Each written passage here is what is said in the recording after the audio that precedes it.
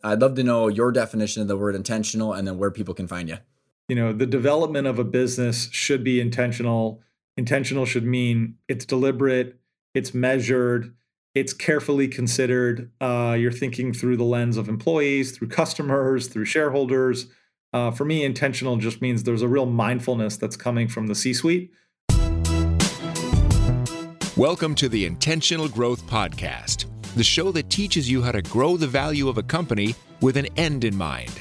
Host Ryan Tansom interviews top business leaders, authors, entrepreneurs, and other professionals who share their experience and expertise about buying, growing, and selling companies. Hey, everybody, and welcome back. This is Ryan Tansom, your host of the Intentional Growth Podcast. This is episode 275, and today my guest's name is Peter Lehrman. He is the founder and CEO of Axial, and this is the second time on the show. It's been a couple years, and we're going to be diving into the topic of the overall marketplace of mergers and acquisitions and buying and selling privately held companies, and just the overall inefficiencies of the marketplace and the progress that's been happening since Peter got into the game with Axial in 2010. And a little bit of background on Axial. It's one of the largest, or is the largest platform on the internet for buying, selling, advising, and financing private companies. Over the last 10 years, Axial has established a single well-known platform business owners and deal professionals trust to discover and connect with other players in the world of M&A who are looking to do deals, whether that's finding an acquisition target, finding potential buyers, raising funds, or finding advisors. And in 2010, when Peter started Axial, or since 2010, Axial has facilitated over 2,000 transactions, built a network with over 10,000 financial investors, M&A advisory firms, and company executives active in the lower middle market. Axial members focus on changing of control, minority equity, debt, and co-investment transactions involving U.S. and Canadian businesses doing anywhere between $5 and $250 million in revenue. Prior to Axial, Peter worked in private equity at SSW Capital Partners and was part of the founding team at Gerson Lehrman Group, and where he helped build the company's global technology platform for on-demand business expertise. And one thing we're going to be talking about today in the main topic is that the middle market is the backbone of the American economy, but it's still hamstrung by a ton of inefficiencies in the process of buying and selling companies and just capital in general. And Peter and I dive into what these inefficiencies are, which is just another polite way of saying all the things that are broken in the process of buying and selling privately held companies, and how the marketplace can get better through more transparency, education, and platforms like Axial.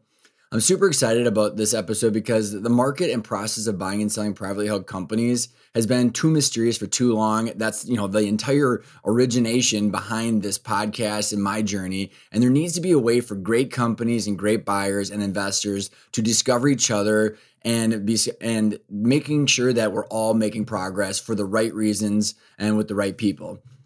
I'm very looking forward to this episode. I hope you do too. So without further ado, here is my episode with Peter. Sponsored by Arcona's Intentional Growth digital course. Ryan Tansom and Pat Hobby show you how to shift your mindset away from solving for annual income to focusing on strategies that create long-term value, giving you the freedom and choices to take control of the future destiny of your business. Accelerate your knowledge with 36 videos and dozens of exercises that combine decades of experience buying, growing, and selling companies. Learn more by going to arcona.io or visiting the show notes. Peter, how are you, man? Good, Ryan. How are you? Doing good. We were just laughing because we just got done having a couple of fun conversations about it's been 2.5 years, man, since you were on the show, and there's been you bought a couple domains that helped clean up your brand, and we won't get into that, but it was maybe a smile, and lots gone on in the world of M&A and buyers and the money that's out there. And so I saw you post something about you had gone to a conference or something like that with Brent Beshore, and I just love everything that he's doing. So I saw that, had to reach back out, and here we are, man. Super excited to have you back on the show. Thank you for having me. And for those of you curious about Ryan's comment, I'm happy to share the story. But do it, man. I got to hear it. I think our brand has been clean as a whistle since day one. Unfortunately, there was a sex toy business that had a very similar overall website. We owned .co and .net, and they owned .com. And I finally was able to wear him down and buy Axial.com. So what we really did, I think, was clean up his brand, not clean up our own. Here you go. There. Good thing. Thanks for the clarification. So immediate digression. This is going to be a fun hour. All right. So for the people that have not caught your previous episode or are not familiar with Axial, why don't you just give us a little bit of your background and then what Axial does and where you spend most of your time these days? Sure. So my personal background, professionally, I started my career working for an information services business that got started in New York in 2000. Actually, late 90s. I joined in 2001. The business is called GLG. The original name was Gerson Lehrman Group, but they shortened it to GLG. It was co-founded by my brother Thomas and Mark Gerson. And the business made expertise and insight available on a near on-demand sort of real-time basis to professional investors. So we built a marketplace of experts all around the world, and we connected those experts for live private calls and conversations with professional investors. And it was a way for investors in all types of companies of all shapes and sizes to speak with experts very quickly and understand businesses and important topics very, very quickly. I spent 6 great years there. Business grew really well. We served a lot of different customers in America and then around the world. I got to live in London and set up an office for us in Shanghai, and then went to graduate school in 2006. Spent 2 years in graduate school out in California at Stanford, which was 2 great years. And I interned for an investment firm that was a private equity investment firm that was investing in small, very small, mostly family-owned and founder-owned businesses in America, overwhelmingly businesses in the testing, measurement, and instrumentation category, which is a pretty arcane category of really interesting, really highly valuable businesses that have really, really strong competitive positions. And the challenge of finding these businesses, identifying them, knowing which businesses they were, knowing how big the businesses were, just size-wise, just general size, approximate size, as well as trying to know whether or not the business owner was thinking about a transaction and was open to a transaction, either a recapitalization that kept them involved or a full cash out. All of that information, this is in the mid to late 2010s, was just nowhere to be found. Nowhere, couldn't find it on the internet, didn't matter, Yahoo, Google, nothing, no specialized tools could sort of help you uncover that. And so the bottleneck in the investment business became largely about finding great opportunities and putting yourself in the right place at the right time to find those opportunities and to partner with those entrepreneurs. And then as capital poured into the private markets, that bottleneck only became more acute and more of a sharp bottleneck for buyers of businesses. So so I ended up starting a company in 2009, Axial. Website is axial.net, and now, luckily, axial.com. and .com. You can go to either one. And Axial is effectively an introduction platform on the internet that confidentially introduces buyers and sellers of small and mid-sized American businesses, and does it in a way that respects the confidentiality and the privacy preferences and the agency of the seller. So the seller is driving the process and deciding who they want to engage with and when they want to engage with them and on the terms that they're comfortable with. And that platform is 100% software-based and software-led, and is focused on just generating literally hundreds of thousands of targeted, high-quality introductions between active, pre-qualified buyers and active, vetted, pre-qualified sellers. And we do that that's the core business, is making those introductions, facilitating those introductions, and using software and data to change the game of deal sourcing for both the buyer and for the seller's benefit.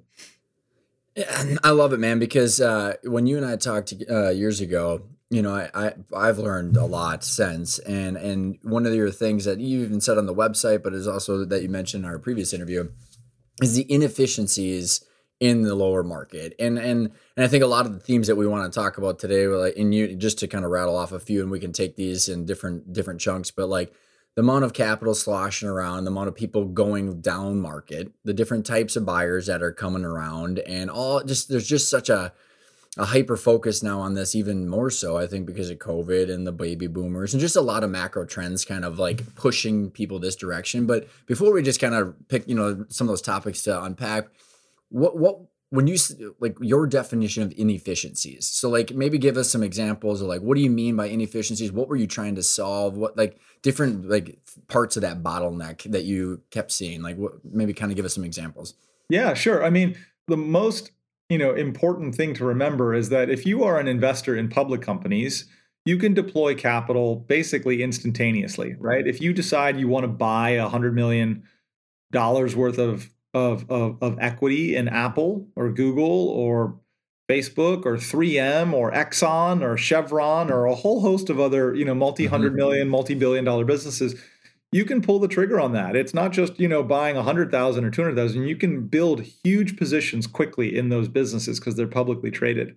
And you don't have to meet the CEO. You don't have to meet the owners. You don't have to go and fly to Texas and meet with the CEO of Exxon to talk about investing, 10, 20, 100, $300 million in the equity of their business, right? There is a really high performing marketplace where those shares are trading freely among and between, free and willing and able buyers and sellers.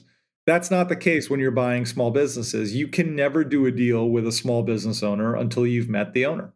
You have to meet them. But there's really no other path. So the question is, how are you going to meet many, many, many hundreds of small business owners in a way that doesn't waste your time and in a way that doesn't waste their time? And that was really the primary bottleneck that that I was experiencing when I was, working for this private equity firm and looking at the deal sourcing top of funnel challenges that they were experiencing and that they were going to have intensify.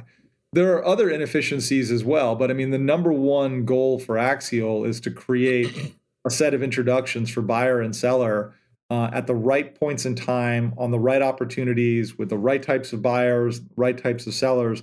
Down the funnel from that introduction, there are other really significant, inefficiencies, and some of them sound trivial, but are still quite substantive. Real. It can be a bad lawyer who recommends a completely crazy non-disclosure agreement that no buyer is willing to sign, and he thinks that he's protecting the seller, but what he's really doing is just making it really hard for the business to transact. Or, that same lawyer further down the funnel can create other problems. So there's inefficiency in document preparation. There's inefficiency in what are fair and standard terms to transact at different sort of key aspects of a transaction. There's also a lot of inefficiency just in terms of the due diligence process, right? So any buyer who's going to buy a private company is going to need to spend a significant amount of time making sure that the financial condition, the legal condition of the company is as represented, right? It's consistent with how it's being represented. And there's a lot of inefficiency in that aspect of transaction execution because most small businesses do not necessarily keep really, really, really pristine records on all of that information. I'm sorry, I'm laughing just because at all, right? Like, at all. It's at all, right? Yeah. At all. Yeah, it's not a priority when you're running your center. business. You're building products, you're hiring people, you're replacing people that may have left you, you're dealing with labor issues or labor shortages, or you're not like spending the time to say, well, I'm going to get my financials audited so that 10 years from now, when I want to sell my company, it's going to happen lickety split. And so, there's a whole bunch of like deferred maintenance, essentially business maintenance, that you've kind of deferred, right? And when it comes time to sell the business, you have this huge pileup of maintenance, and it's got to all push through this, this narrow hose because the buyer ultimately won't close without, sort of marching through that checklist of usually pretty reasonable requests. So yeah, there's inefficiency from the discovery layer where who's going to buy my business? Why would they want my business? Why are they a great partner for my business? What are they going to do with it? There's all of the, inefficiency around that. And then just getting to the finish line has, there's a lot of hard work there. And I think over the next 10 years, we can make a lot of that hard work more effective and more productive. Yeah, amen, man. And I think just it's almost like when you really start unpacking it, it's almost a freaking miracle that these deals get done. Almost like because of how I mean, we had a couple clients that recently sold, and every deal dies 1,000 deaths. I heard that once years ago, and I was like, yeah, and I'm pretty sure my clients experience every single one of those mini deaths along the way. Yeah.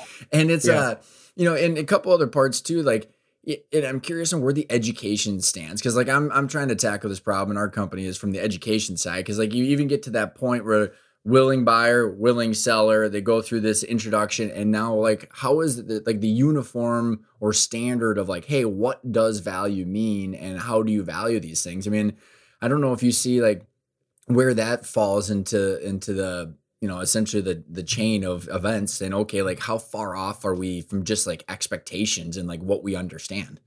Yeah. Well, I mean, I think the good news, the education, I think we've made a lot of progress, I think, just as an industry and as a group of entrepreneurs and operators that care about the effectiveness of capital markets for private companies. I feel like we've made a lot of progress over the last 10 years, whether it's, I think we've all made contributions, whether it's the Intentional Growth podcast or whether it's some of the work that guys like Brent Beshore have done. Obviously, Axial's tried to sort of, pull our fair share. But I think that, if you look back 10, 15 years on the amount of relatively high quality educational content and courses and information that is available, I think we've made a huge, huge leap forward in terms of people that are putting out content in the form of podcasts, books. Maybe now the question is really sort of filtering through all of that and figuring out sort of what's most germane for me, business owner A versus business owner B, or what's more germane for a startup entrepreneur versus a more mature, small or medium-sized business. But I think education has come a huge way with the benefit of time and the incredible powers of the internet, right? I mean, it's just, we've all been able to produce really great educational content, or at least some really good educational content. And I do think there are a lot of entrepreneurs and small business owners that really listen to it. They listen to some podcasts, or they read some books, or, they thumb through some articles. And I think that's really helped. I think valuation is probably a more tricky subject. And sort of like agreeing to value. And I think getting good information on value and valuation and true comparable data sets for a given business, those are harder things, I think, to get the buyers and the sellers to align on. But I think the fundamental layer of education for business owners, I think, has made a really nice step forward over the last 5 to 10 years. And that's been a good thing for both sides. I think there's more room for sure. There's plenty of, sort of folks that are just not aware of what it takes to successfully sell a business and that enter into it too lightly. Still, there's plenty of that. But I think that we really have made a nice dent in some of those education and readiness challenges over the last 10 years. That's encouraging and good to hear. And I'm curious, like, in your introductions and the market making that you're trying to do, like when valuation and terms come into play, like how fast, like in the process, do you introduce that? Because like I think about like, like the clients that we work with, whether through the education or CFO service or whatever it might be, or the people I talk to, it's like, I mean, like we got to start somewhere. It's like you're not going to apply for a job if you're normally like looking for $100,000 job. You're not going to apply for one that's 30 grand. Like, and so you kind of got to go. Like the job description is fantastic, but like, what's the pay? When that's like the valuation. And then there's like by the way, when and how am I going to get that money? Like where does that get integrated into your process? And are you seeing it, or like the most effective process? How do you introduce that? Yeah. So, we do not prescribe a point in time that buyers and sellers and the advisors who are being entrusted by the seller to run the sale process. We don't prescribe a point in time where that sort of alignment needs to take place.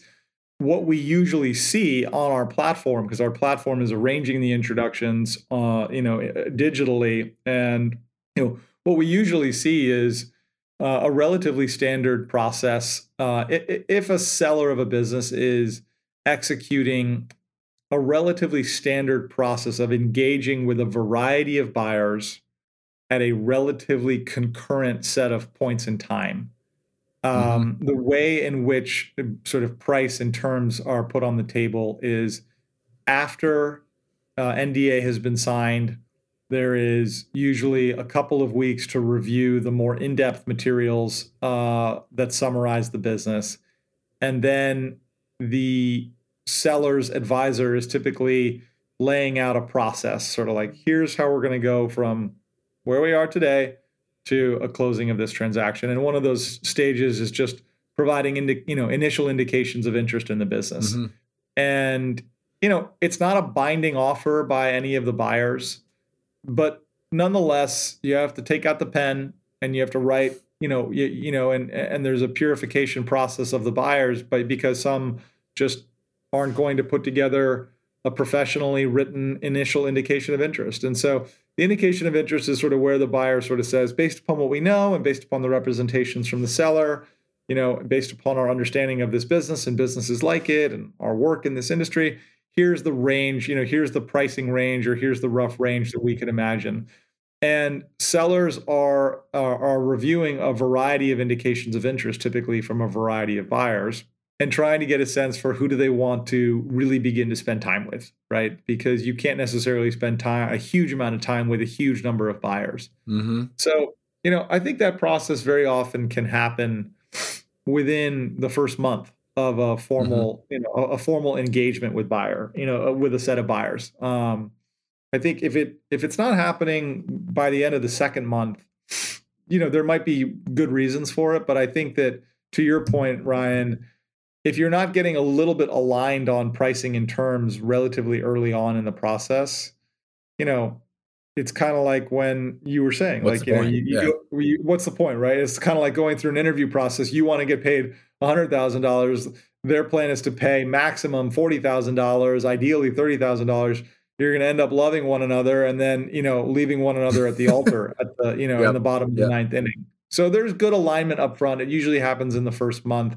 Now, if it's not a formal process, right, and, a buyer has approached a seller on an unsolicited basis, it's just emailed the CEO and says, I'd like to buy your business. I mean, then I would think that almost right off the bat, you're like, hey, what do you? I would think, I would think it's unusual for that not to be even more immediate.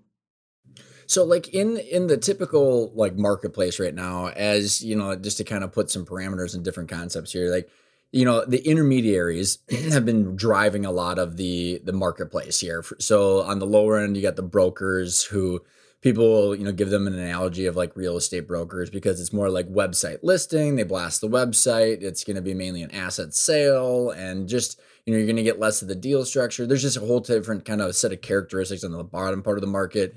Get to the larger part of the market, call it, a few million in EBITDA and more. You get a whole different set of investment banking and stock sales, all this stuff. And then there's I call it the no man's land, which is like, unfortunately, the heart of American business, which is, $500,000 in EBITDA to 2 million, where you kind of go, okay, like, where do I get my help? So that's one of the biggest, huge inefficiencies I've seen in the marketplace. How have you seen the same thing? Are you seeing trends going a different direction? How does Axio in your marketplace fit into that situation?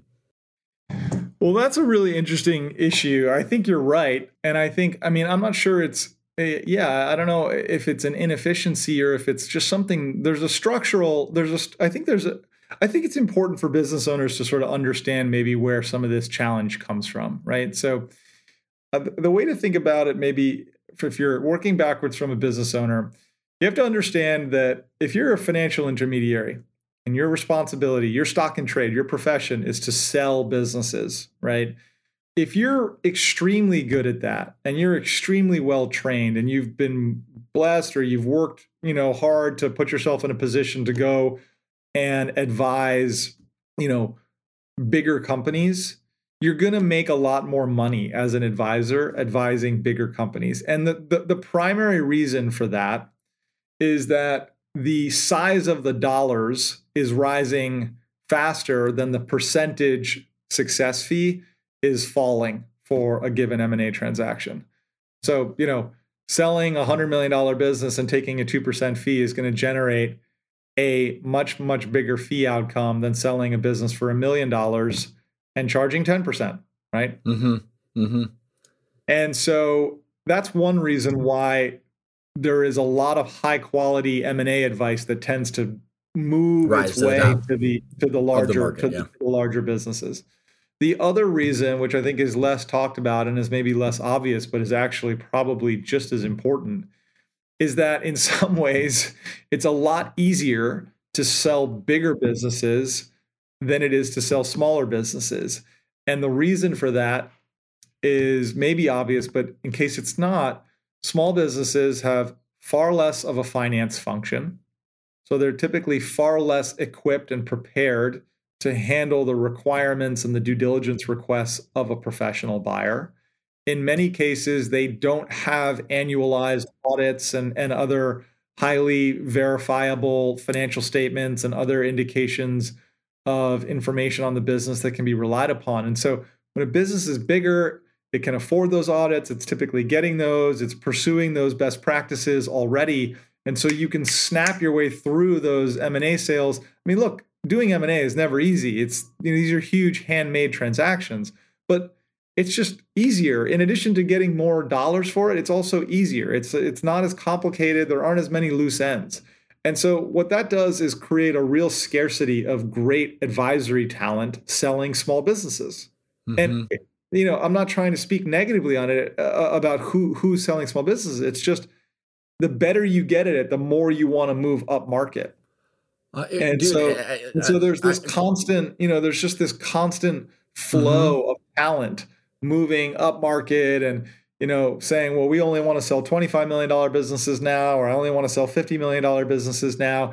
And then the lower middle market kind of has to replenish its, set of intermediaries. And it just creates this structural challenge for small and mid-sized businesses that, is really problematic for the sellers, and it's really problematic for the buyers, because Well, and Peter, I like how you articulated that is awesome, and I'll add to a couple parts too. Is that the deferred maintenance is not an issue as you get bigger too. So that goes back to the ease of the deal, because they're actually doing all those things that you're talking about, and honestly, the quality of advisors, this was a concept that I had actually flipped my thinking on years ago, where the cheap advisors make things harder if they actually don't know what they're doing. If you're a buyer, you're excited to work with someone that gets it, quote unquote, because there's nothing worse with a CPA or an M&A or an attorney or someone that pretends to know what they're doing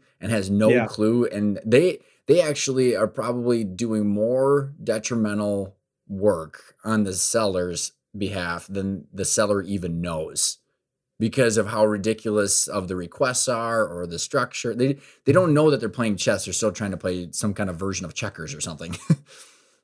Yeah, no, I think that's right. And so, I think what ends up happening is it just gets into this sort of negative cycle where the intermediaries say, I can't spend the time necessary to get this business fully prepared. So I'm just going to spray and pray, and hopefully there's a buyer out there who's willing to sort of do the work and slog it out to really figure out mm-hmm. What is the true condition of this business's, financial earnings, et cetera. But I'm not, as an advisor, I'm not going to get all of that deferred maintenance taken care of before I take the business to market. So as a result, it's just sort of they take on a lot of assignments, right? And they just sort of push push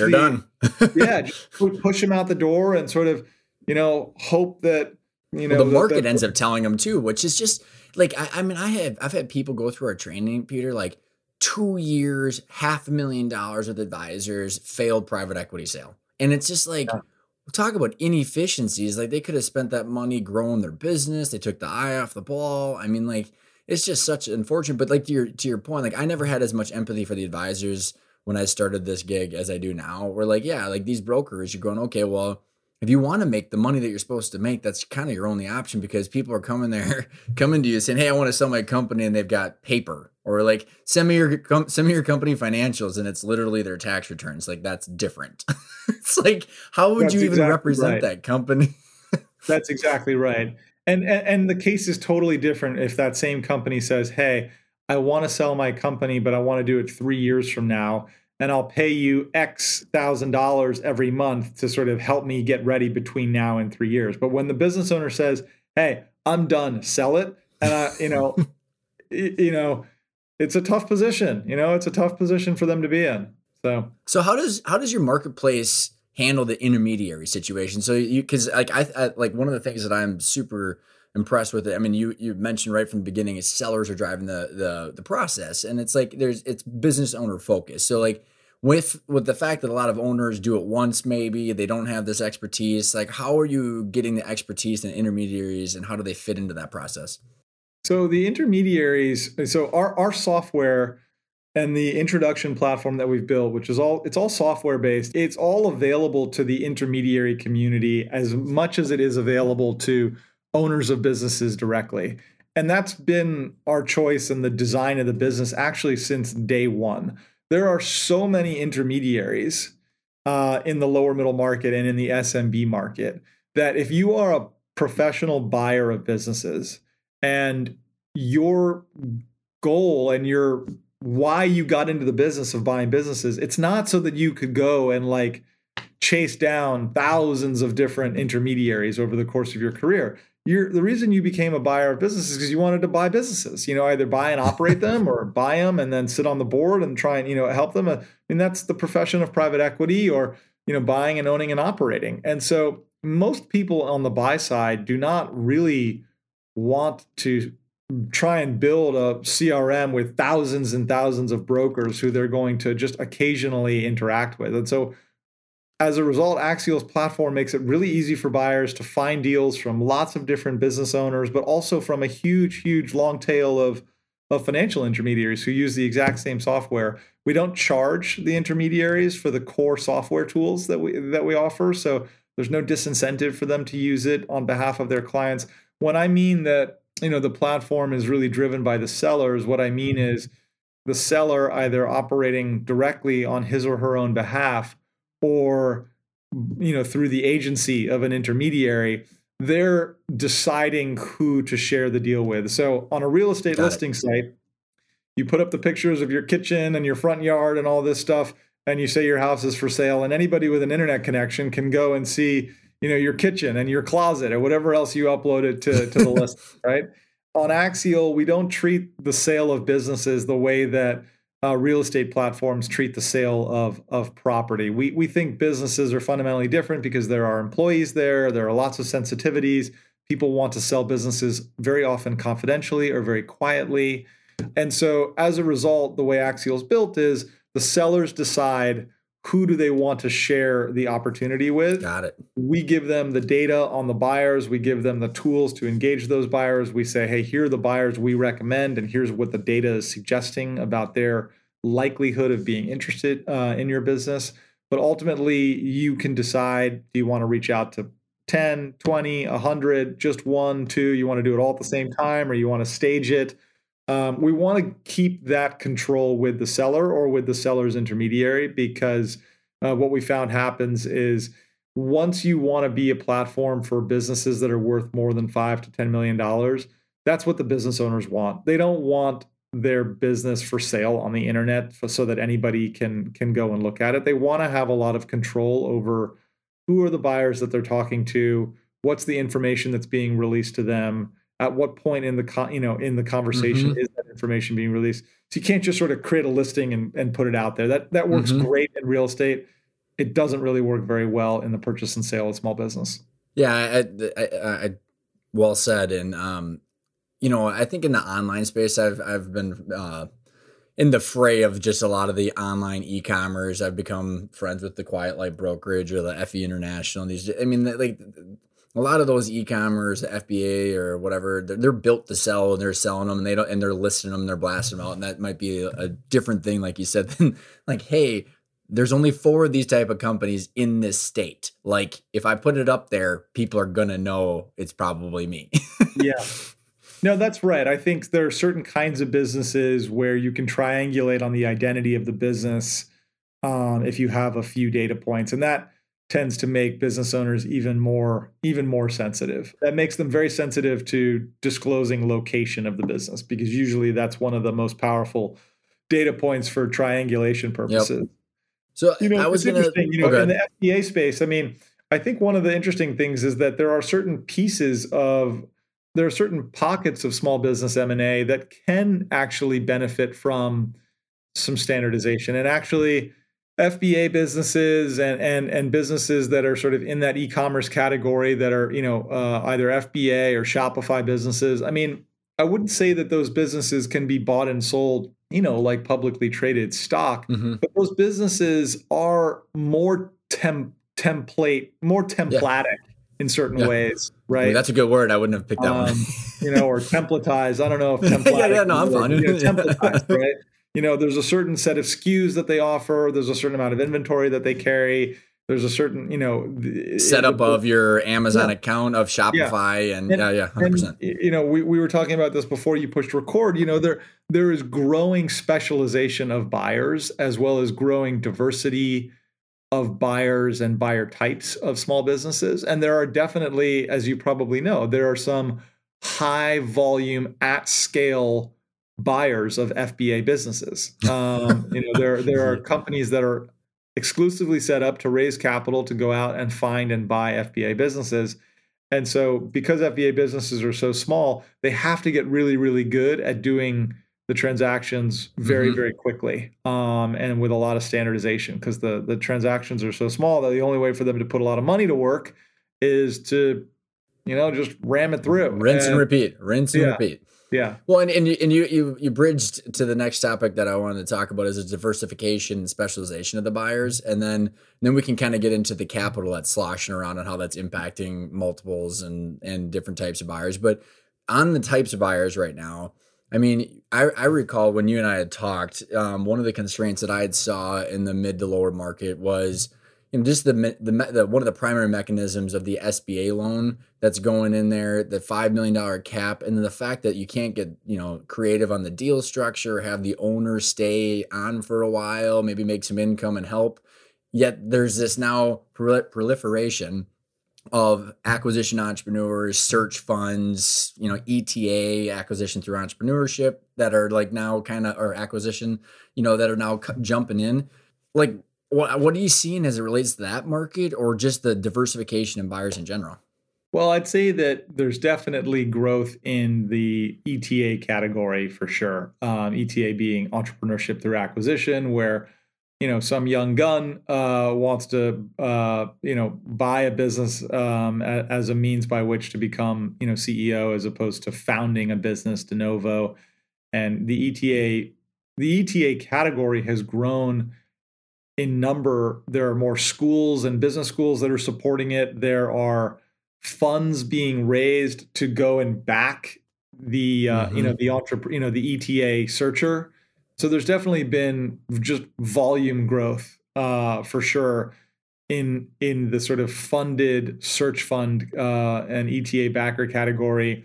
I think there's definitely just growth in the number of kind of people that have just walked away from the more like white collar, life of investment banking or higher end sort of white shoe private equity, and have just said, I want to go and buy and operate small businesses for my own account. And I want to buy them mostly with my own capital, and hopefully with the partnership of the seller through seller financing and seller note, and maybe a little bit of SBA debt, or maybe a couple of friends and family money, but no fund is being raised. I'm really doing this because I just don't want to do it for someone else.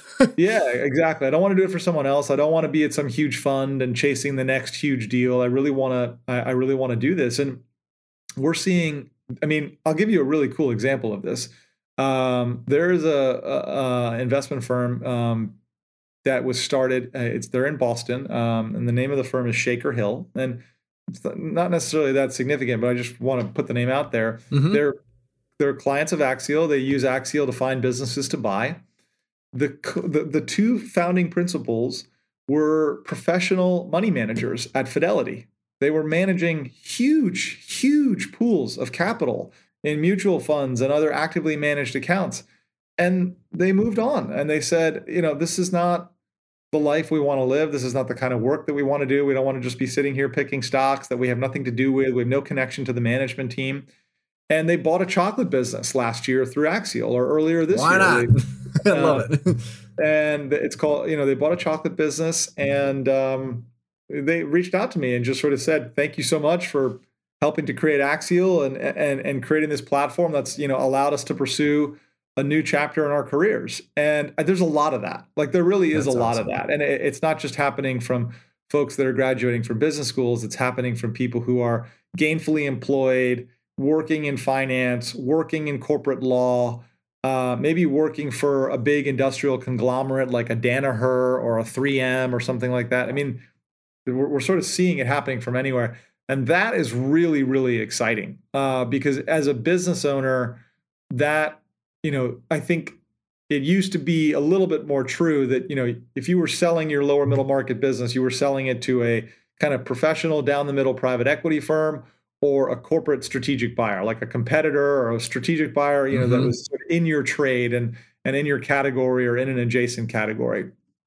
And those options still exist most of the time, but you have these other options now that you can begin to contemplate, and they're not random sort of pie in the sky potential alternatives. There really is, real volume of buyers in the market that have that more modified sort of demographic profile. And that's pretty interesting for business owners. Totally agree, man. And like the ability for these buyers who might have an operational expertise or like going from Fidelity to chocolate.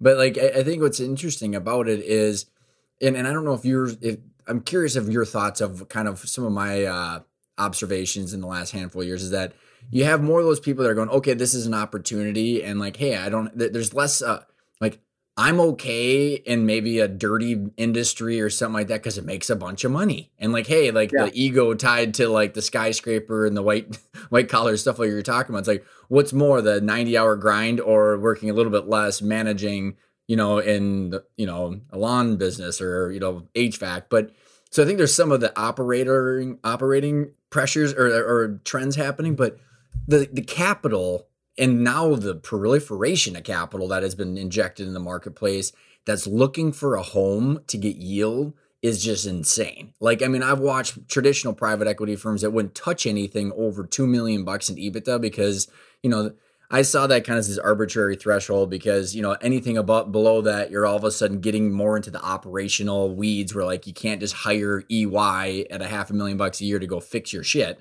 You have to like go in, roll up your sleeves and do it yourself because the cash flow can't support the consultants.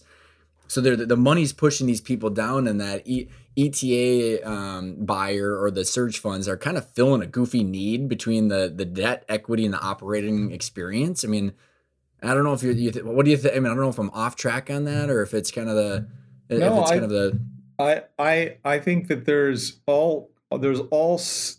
a couple big trends on the buy side, right? That I think are driving this. One of the trends is you have a class of kind of highly educated, very capable and upwardly mobile, but somewhat disenfranchised young talent that's saying, I don't want to go work for KKR for the next 30 years or, Fidelity or whatever it is. Raise funds for Blackstone. Yeah, 100%. Exactly. And, work like 70 to 100 hours a week for the next 15 years. Like, I just don't want to do it. I loved my time here. I want to move back home. I want to move down to the South or wherever. And I want to go and, be involved in the development and the running of businesses. And so there's that whole kind of wave. And that wave of talent is going to buy small businesses because they don't have the balance sheets to buy big businesses. So it's all basically concentrating. That wave all concentrates in small and lower middle market transactions, which is great for small business owners. The second big, sort of item I think that we're talking about on the buy side is there's no place to earn yield on your money right now, and there hasn't been for a while now. And who knows? Maybe that might change, and the Federal Reserve might have their hand forced with 5% inflation, which is now a reality. But for the last 10 years, and we'll see what goes from here, there's no place to earn a return on your cash. And so as a result, a huge amount of capital has been looking to find a home in assets that can yield something attractive. And if your best alternative is basically 25 basis points in risk-free treasuries, then earning like a 12% return or a 15% return in a private company, it used to be like, that capital used to insist on a 25% return, right? Or a 30% return. A lot of that capital doesn't insist on a 25, 30% IRR anymore. It's like 15%. Like, let's do it. We have no other, let's do it. Where else, man? Where else Exactly. Right? Where else? Crazy. And so there's, so that's created larger funds, larger fund sizes, more funds, and just an expansion of, of the alternative investment, industry. Which is just, so the 5.1 inflation for the CPI, the consumer price index that you mentioned is one thing, but like Peter, I'm watching that, so the throttle that got pushed down, the injection of this capital, it allows the credit creation too. So like the multiples and the inflation of the privately held companies, I'm seeing valuations that I'm like, oh my God, I couldn't imagine being that fund buyer and like trying to deliver whatever IRR you promised to other people. And they're and I see like two things at play where like they're going, okay, well, if I'm a general partner at a private equity firm and I have to buy companies to get the rate of return for the investors, and I lose deal after deal after deal because I'm underbidding, you're either going to overpay or you're going to go down market, which it seems like I'm really happy I'm not in that position as an individual, because it seems like a very small corner to get backed into. No, I think that's exactly right. I think that, they know that they have to pay more in order to be competitive, because there is so much capital available, and it's, and the availability of the capital is pushing down the return requirements on that capital, right?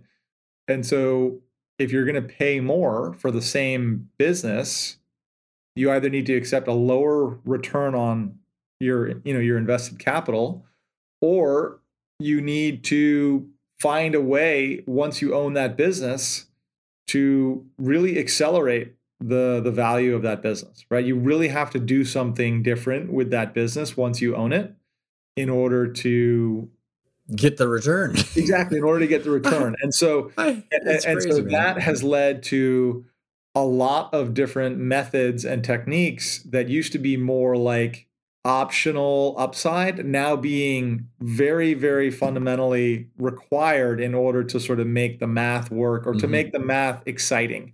And so private equity firms that used to be generalists and would look at businesses across any industry category have said, let's pick 2 or 3 sectors and let's just be animals in those sectors. Let's know everything about them. Let's play to our strengths. Let's get really specific. Let's get really focused. Let's build long, deep relationships and pipelines into those markets and industries. Let's try and get to know the top 100 CEOs in that category. They're doing things like that in order to try and sort of really focus themselves and so that when they own the business, they really actually do have a more credible plan for sort of how to more, to accelerate the value of the business and not just to sort of ride whatever the existing sort of tailwind of growth is that the business was already experiencing. So that's happened a lot in private equity. You have industry specialized private equity. You have private equity that's focused on growth through M&A. So they're not buying businesses unless there's like a consolidation play. And their plan before they even buy the initial business is, let's go have like 25 other targets that we're already in conversations with. And the moment we close the initial business, we're already, getting ready to sort of sign up the next 1, 2, 3, 4, 5 businesses. So all these plays are emerging because the availability of capital is putting so much pressure on the private equity operators to really find ways to make money in spite of having to pay much higher prices. And again, it's all kind of good from a business owner's perspective. I mean, you have to ultimately navigate these things and make heads or tails of it. And there's way more buyers that you have to sort through. But if you have a good intermediary, or you have somebody who's, good, who's helping you, and you take your time, and you don't want to just sell your business in 2 months, because you all of a sudden are fed up with it. That's the problem. If you can take the time as a business owner to sort of take advantage of these market dynamics, there's a lot to like about being an entrepreneur today. But if you approach the market and you're just like, I'm fed up and I'm tired, and COVID really kicked me while I was down, and I just want to sell this thing in 2 or 3 months, it still doesn't really work. It still doesn't work very well. Well, and you brought up a great point, and I know we're getting short on time here, is that it's good if you understand how to tell the differences of all that, which is the whole point of this. Even this specific hour is like, the more you know of what questions to ask, the better you can find your ideal match, which is just the point. And then you can use it to your advantage. But if you don't know all of these dynamics that are at play behind the scenes, behind that purchase, the purchase price offer, I mean, you're set up for potentially misaligned expectations, which is a bummer. But I know that because we're short on time. Like, I'm curious, like, what is your hopes? With COVID and whatever the Fed does with the interest rates and the liquidity and all this stuff, it's going to work its way over the years through the system. What do you hope for Axial, and what dent do you want to make in this space?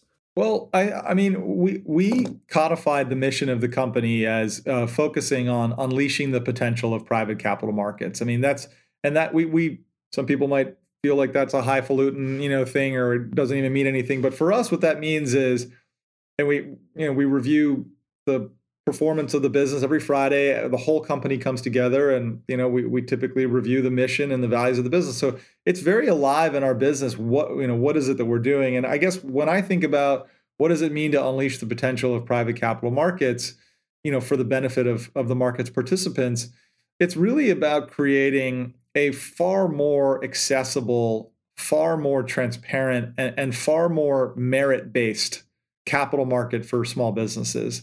And when I say merit-based, what I really mean is that high-quality businesses that have worked very hard to build themselves into high-quality businesses are in a position to see all of the options that are available to them, and to be able to operate with a lot of confidence and a lot of trust and a lot of safety, and hopefully to transact with really high rates of success.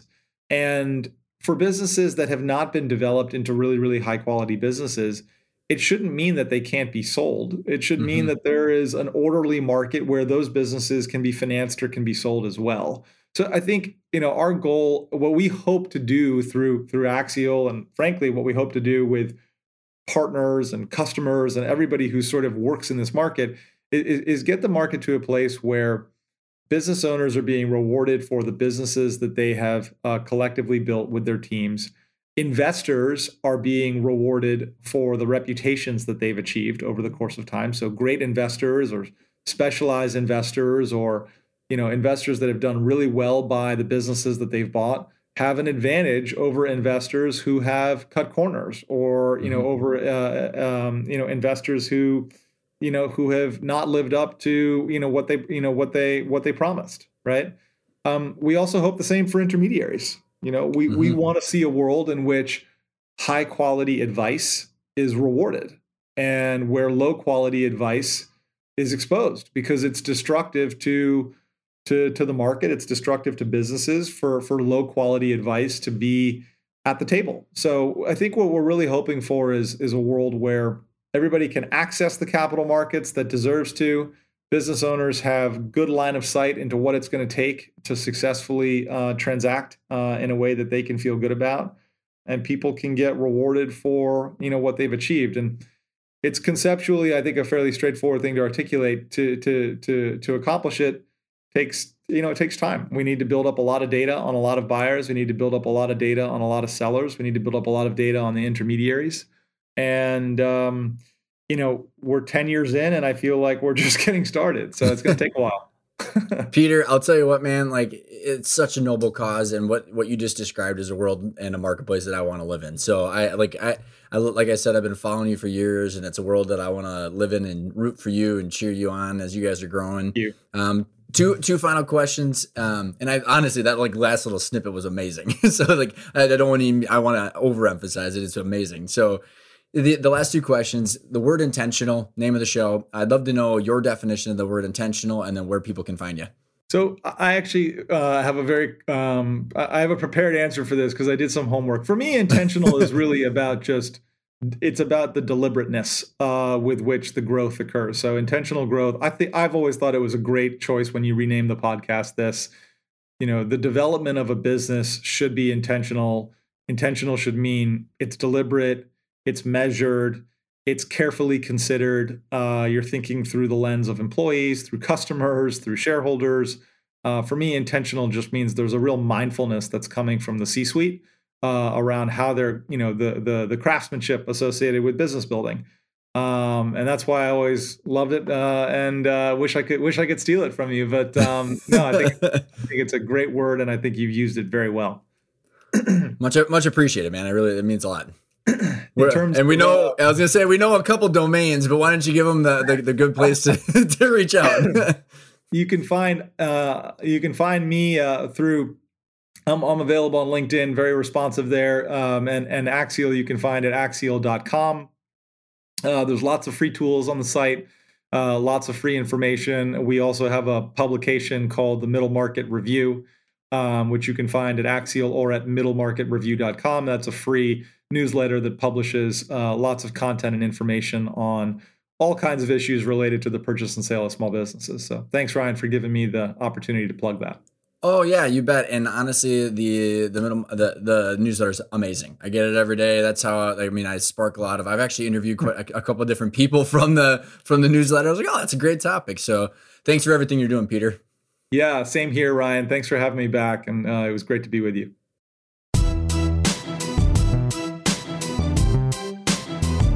I hope you enjoyed that episode with Peter. I love talking about the big picture of the inefficiencies, especially with the fact that most companies, over 50% of companies are privately held businesses in America, and accessing capital, getting to the point where we all understand the value of certain companies and the risks associated with certain companies and who are good advisors, not good advisors. It is literally the mission behind Arkona and the intentional growth framework to help educate the marketplace. So Peter's got the platform and Axial's doing, making sure to facilitate deals. And, with the intentional growth training, we're helping level the playing field for everybody, because as you heard in the episode, it's easier if everybody understands what's going on. We can do deals faster, people can get what they want faster, and people can move on and just really enjoy the better parts of business and the impact and the wealth that they want to create. So if you want to know more about the educational program, go check out Arkona.io, check out the curriculum of the Intentional Growth podcast or the Intentional Growth online training, because we cover about valuations, deal structures, exits, value growth, all the team of advisors that you're going to need and the expertise that are going to have to be around you. So that way you can do deals, whether it's growing value and exiting yourself or buying companies on the way to your eventual exit. Go check it out at Arkona.io. Otherwise, I will see you next week.